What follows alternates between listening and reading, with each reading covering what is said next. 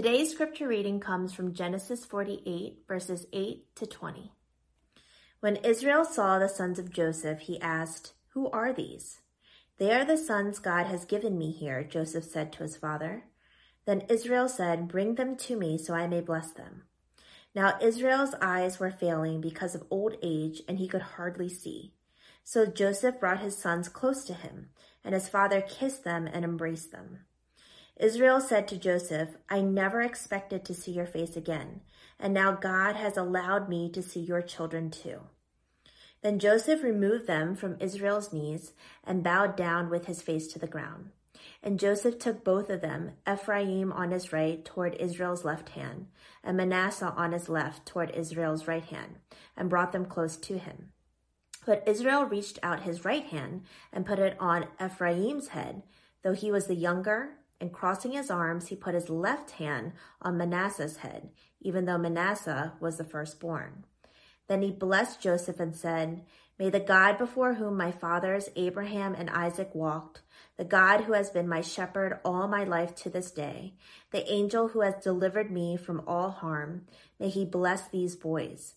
May they be called by my name and the names of my fathers Abraham and Isaac, and may they increase greatly upon the earth." When Joseph saw his father placing his right hand on Ephraim's head, he was displeased.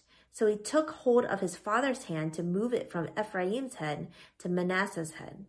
Joseph said to him, "No, my father, this one is the firstborn. Put your right hand on his head." But his father refused and said, "I know, my son, I know. He too will become a people, and he too will become great. Nevertheless, his younger brother will be greater than he, and his descendants will become a group of nations." He blessed them that day and said, "In your name will Israel pronounce this blessing. May God make you like Ephraim and Manasseh." So he put Ephraim ahead of Manasseh. This is the word of God. You know, times like this are, we still have a sermon to go, but I'm just so encouraged to hear from brothers and sisters. I want to congratulate the college students and their milestone. What an amazing milestone, and such an unusual time of the year. And I know that a lot of plans are probably foiled because of our current state, but you really have been such a great encouragement to me personally. So thank you guys. And Jason, I mean, we don't need to do this in some ways. You said everything that our vision and our values are about. So encouraged by you. And just blessed by that, man. I mean, there's some people, I can come up here and preach every week, but it doesn't do justice to the words that you've articulated in many ways better than what I'm doing here. So I'm just so grateful for that. Brian, great work screwing in that light bulb as you were preaching, or want to congratulate all the college students. As I screw on this light bulb, multitasking. I'm multitasking in my career because I'm serving the college group as well as planting churches. So I'm really rebuilding and retraining, and so I want to thank everyone. No, I'm kidding. We're going to go a little over today. I just want to start by saying we're going to go a little over today because you didn't give me a whole lot of time to finish, but we're not going to go much over.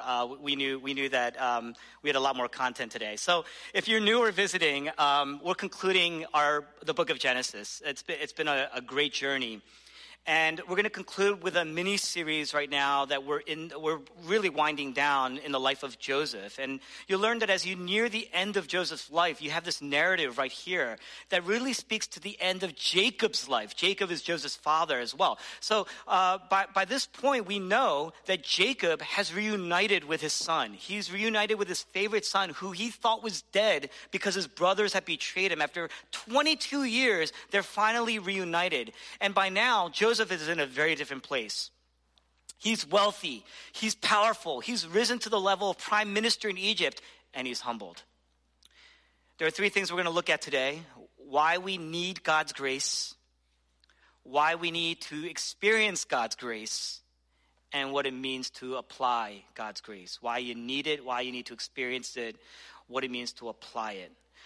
God's grace, sheer grace in our lives. First, why do we need God's grace? Verse 15, Jacob blesses Joseph. And he says this, he says, may the God before whom my fathers have walked, the God who has been my shepherd. Now look, Jacob isn't writing a paper on God's grace here. He's not making a speech about God's grace. It sounds like he is, but if you read the text, he's speaking in ancient Hebrew poetry. In other words, what? Jacob's singing.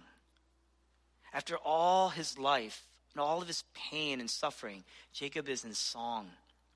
And it's the first time in the Bible that somebody refers to God as a shepherd. But the thing is, if God is a shepherd, what is Jacob admitting about himself? He's admitting that he's sheep. Sheep are what? They're defenseless, they're helpless, they need constant care, constant watch. But as you give care and as you give watch and guidance and direction, they're constantly resistant, constantly rebellious. You read about having to almost grab sheep by their legs so that they can't squirm away because they're constantly resisting, like a baby. And so we need God to draw us in the same way. We need God to run and pursue and capture us and shape us. Prone to wander, Lord, I feel it. Prone to leave the God I love. Here's my heart, Lord. Take and seal it for thy courts above. Jesus himself says in the gospel according to John, no one comes to me unless the Father who sent me draws him. And that when he says draws him, it's not the image of a person putting down a bucket down a well and drawing water. It's not like that. Jesus is actually using the imagery of a man who is in chains, about to be dragged to prison, and he's holding on to things and he's resisting. And God has to draw him out. That's what he's saying. Prone to wander, Lord, I feel it. Prone to leave the God I love. It's an amazing admission there. That's what Jacob is saying about himself, that he is sheep.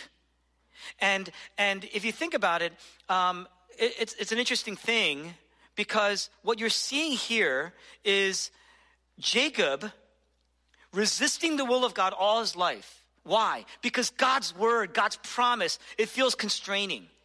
He thinks that listening to God's word is going to decrease his options and potential and joy and freedom, when it's actually going to increase his options and potential and joy and freedom. We need thee every hour. We need thee every hour. Stay thou nearby. We need God to draw us. That's the first point. We need the God. We need the God of grace. We need God's grace. Now, the second point is, just admitting that you need God's grace is not enough. Just admitting that you are helpless is not enough. It's not sufficient. You need to experience God's grace in a way that's going to change your life, in a way that shapes your life. Jacob says in verse 16, the angel who delivered me from all harm, may he bless. Now remember, he thinks he's wrestling the angel. He's looking back at a time.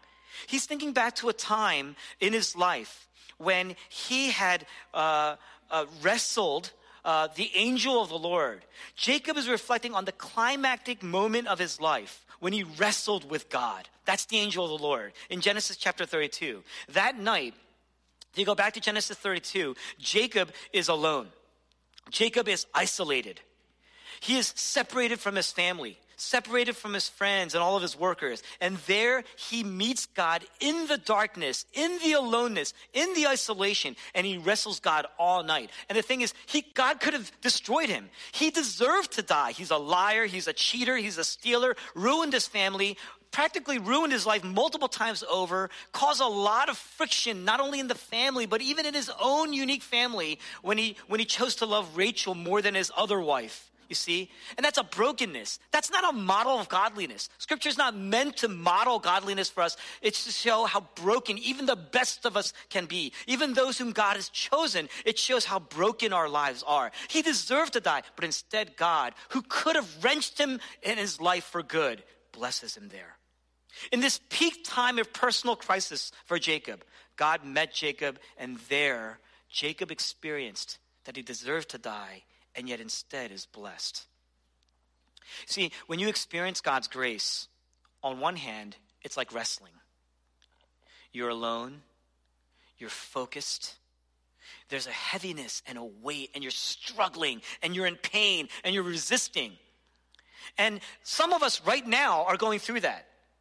It could be because of job situations. It could be because of disease. It could be because our families are suffering. It could be a lot of things. Just the isolation, the sheer aloneness in our circumstances right now. We're struggling and we're in pain and we're resisting. Jacob, his hip is just thrown out of joint. And there's incredible pain.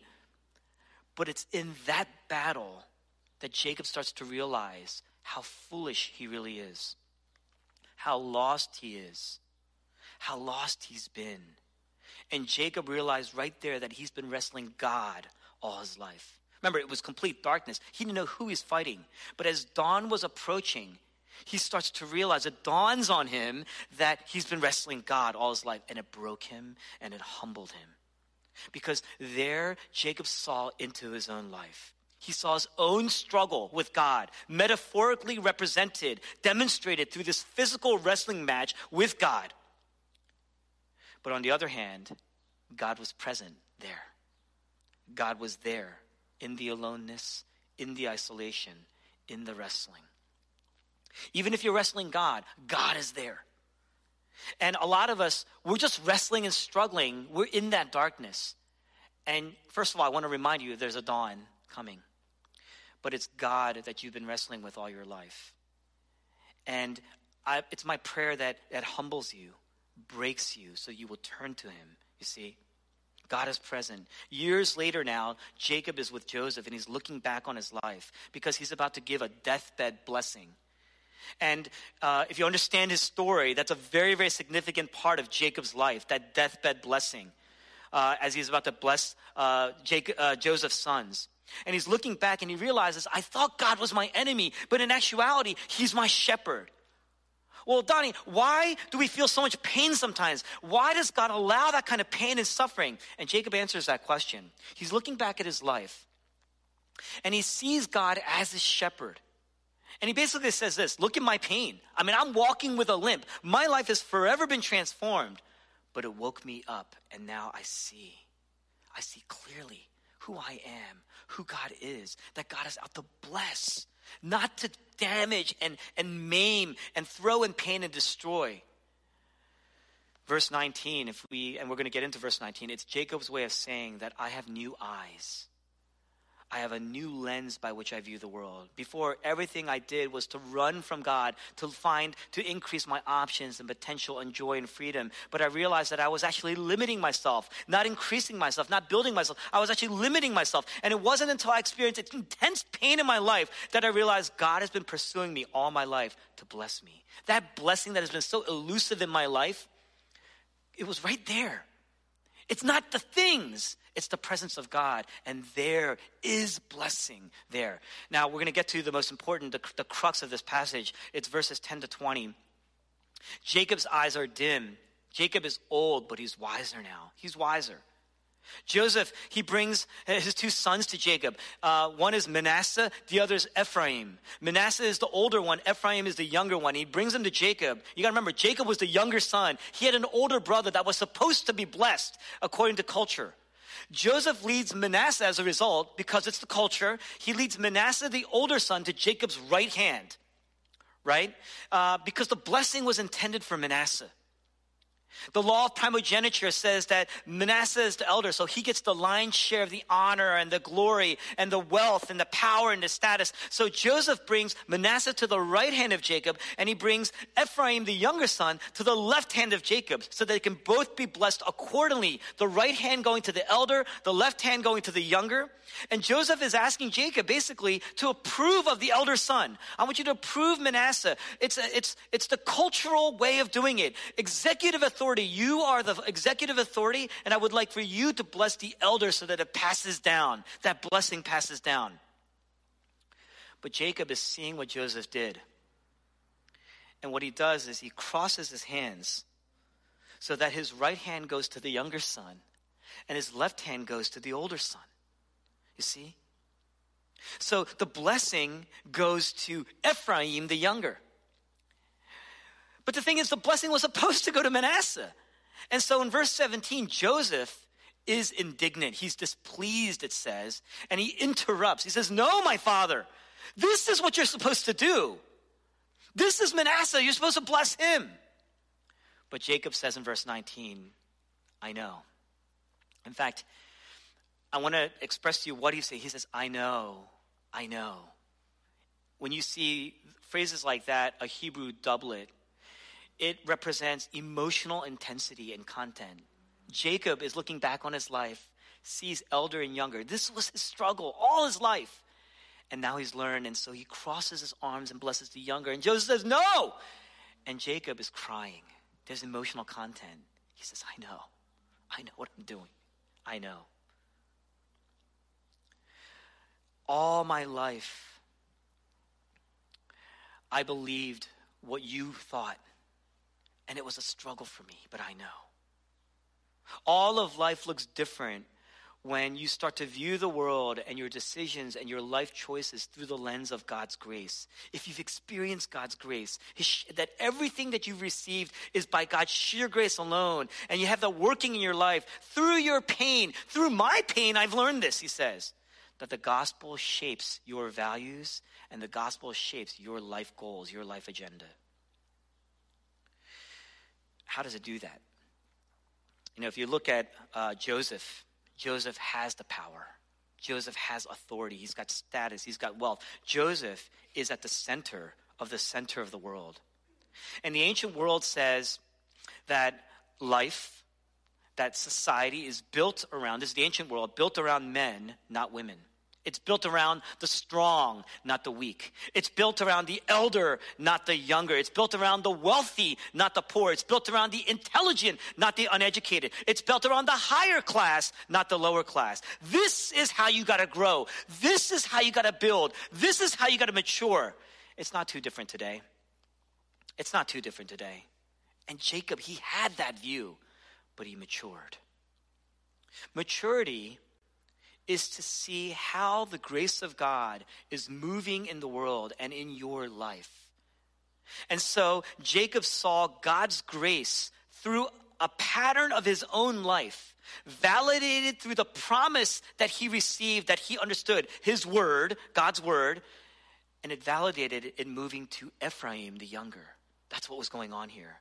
He was processing the world through his experience.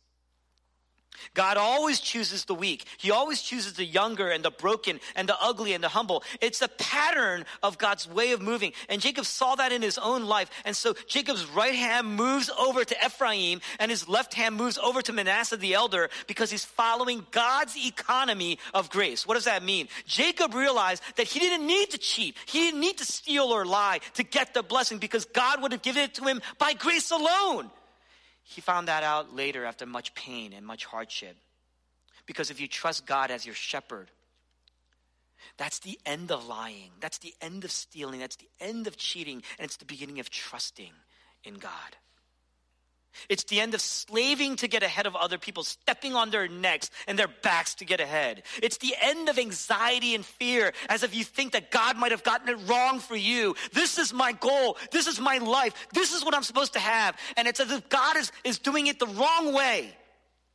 Jacob didn't need to ruin his family, ruin his marriage, ruin his own children, because if he had just trusted, he would have seen, as he now sees clearly, that God always moves towards the weak. He always moves towards the younger. He blessed Jacob over Esau. He blessed Abel over Cain. God intentionally chooses people that the world says no to. You see that? Keep in mind, Jacob didn't hate Manasseh. In fact, he says Manasseh's going to be fine. Verse 19, Manasseh's going to be fine. But God's grace works in and through the failures of the world. That's what he says. Look at the faithful love of God. When Jacob chose to run from God, when Jacob chose to sin and rebel against God, resist against God, when we are weak and helpless, God's compassion is the compassion of a shepherd. He's not doing it for gratitude. Sheep aren't grateful. He's not doing it for something in return. Sheep can't pay him back. God's compassion is always because you're weak. He's attracted to the weak. He's attracted to the ugly. He's attracted to the humble.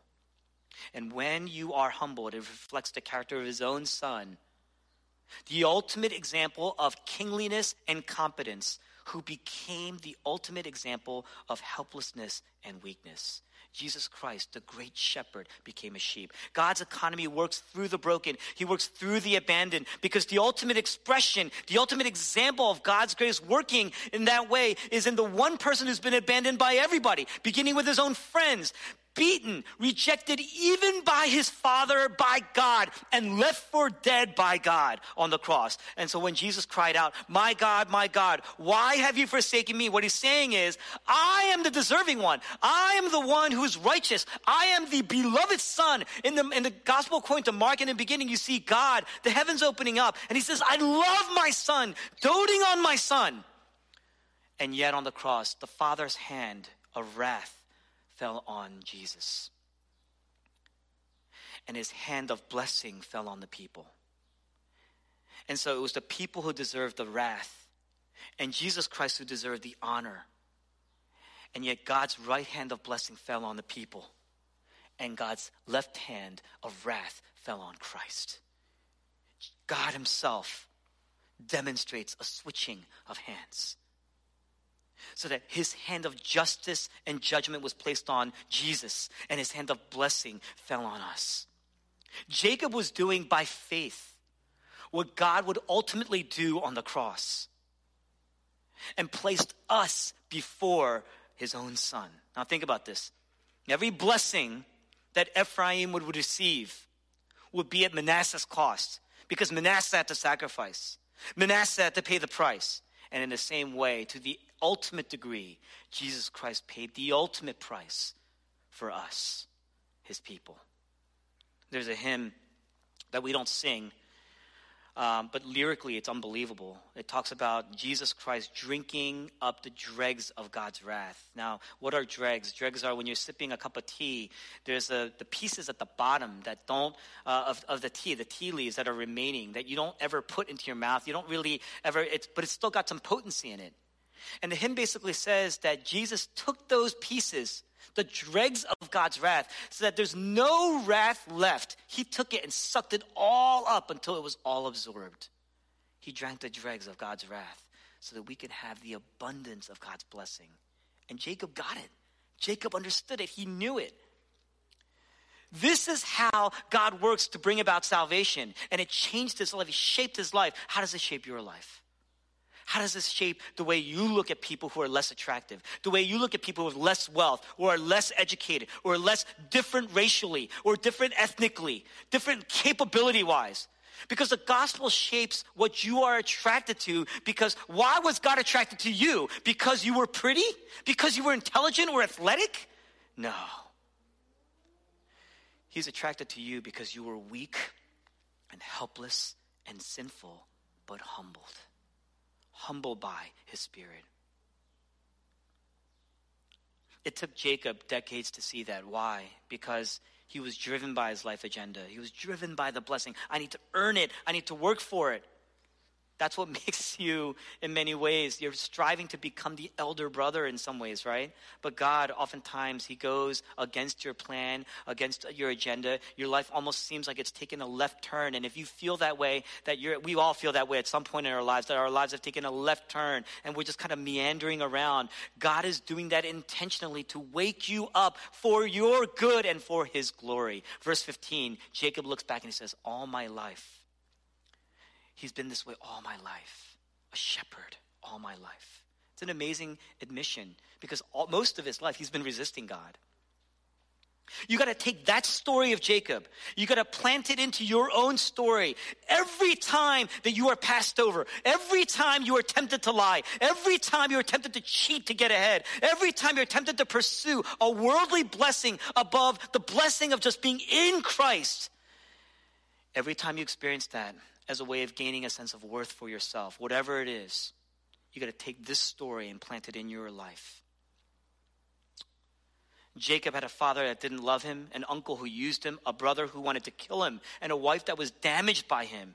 He lost his favorite son, or so he thought he lost his favorite son. Virtually for 22 years, he lost the best years of his son's life, he lost. And he says, I thought you were dead, but now I get to see you and your sons. What blessing is that? God truly is my shepherd.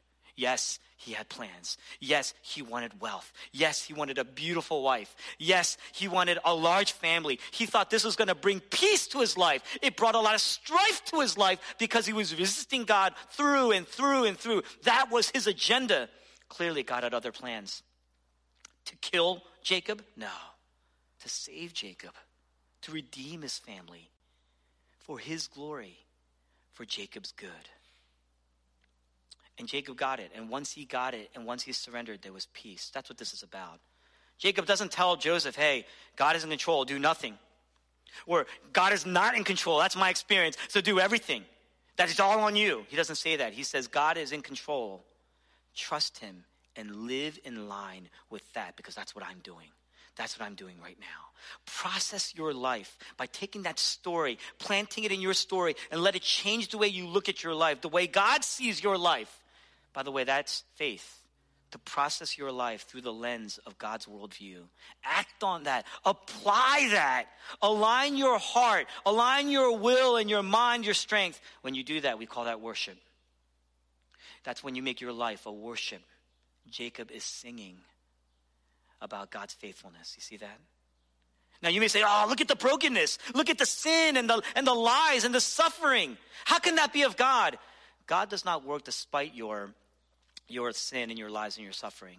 God does his saving work through your sin and your lies and your suffering. That's his pattern. That's his power. You got to live in line with an active God that is working through all of your deepest brokenness and hurts to bring about the greatest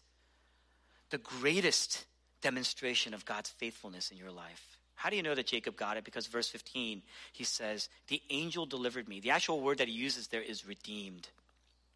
The angel delivered me. The angel redeemed me. To redeem is to owe such a debt that you got no choice but to become a slave to pay it off. And Jacob says, the angel redeemed me. He paid the price. He's talking about the angel of the Lord, not just an angel, the angel of the Lord. He's talking about Jesus himself paid the price. So Jacob, in that moment, must have had some view, either looking back or looking ahead. He's had some view, sensing that, number one, he was wrestling the Lord, and that he was getting something that he didn't deserve, and that was costly. And he saw enough about what God was going to do for all of man to trust and to live in line with it in faith. How can you see that? And it's because in John chapter 10, Jesus says, I am the good shepherd. I lay down my life for my sheep. And so John the Baptist sees Jesus coming for the first time in John chapter 1. And he says, behold, look intently at the Lamb of God who takes away the sins of the world. The Lamb of God. The shepherd became the sacrifice, and the cross is the evidence. All we're called to do is behold the beauty of God. If you're looking for beauty in your life, Jesus Christ is so much more beautiful when you see this, when you look at the cross. Because what other king would sacrifice his own life for you? What other king would sacrifice his own glory for you? What other king would sacrifice his own throne for you? Behold the beauty of Jesus. And what other king would sacrifice his rights? The rights of the son. The first son gets the throne. What other king would sacrifice that for you? And so when Jesus Christ says, my God, why have you forsaken me? What he's saying is, I've given up the glory. I've lost my glory so you could have the glory. I've lost my wealth so that you could have eternal wealth. I've lost the power so you could have the power of God working in you. I've lost the favor of God so that you could have the blessing of God in you. In union with Jesus, connected to Jesus intimately. If Jesus Christ was just a king in your life, that would be oppressive. You were going to dwell on your failures, dwell on your ugliness, the ugliness of sin. But if you see him as your shepherd, you will dwell on his care and his love, your own resistance to that. And when you see your resistance and you see God's care through it all, and you recognize his grace of God working through all that, well, number one, that's called maturity. And number two, it leads to a song. We're about to respond in song. will you reflect on these words and respond to the beauty of God and the grace of God in song together? Let's pray.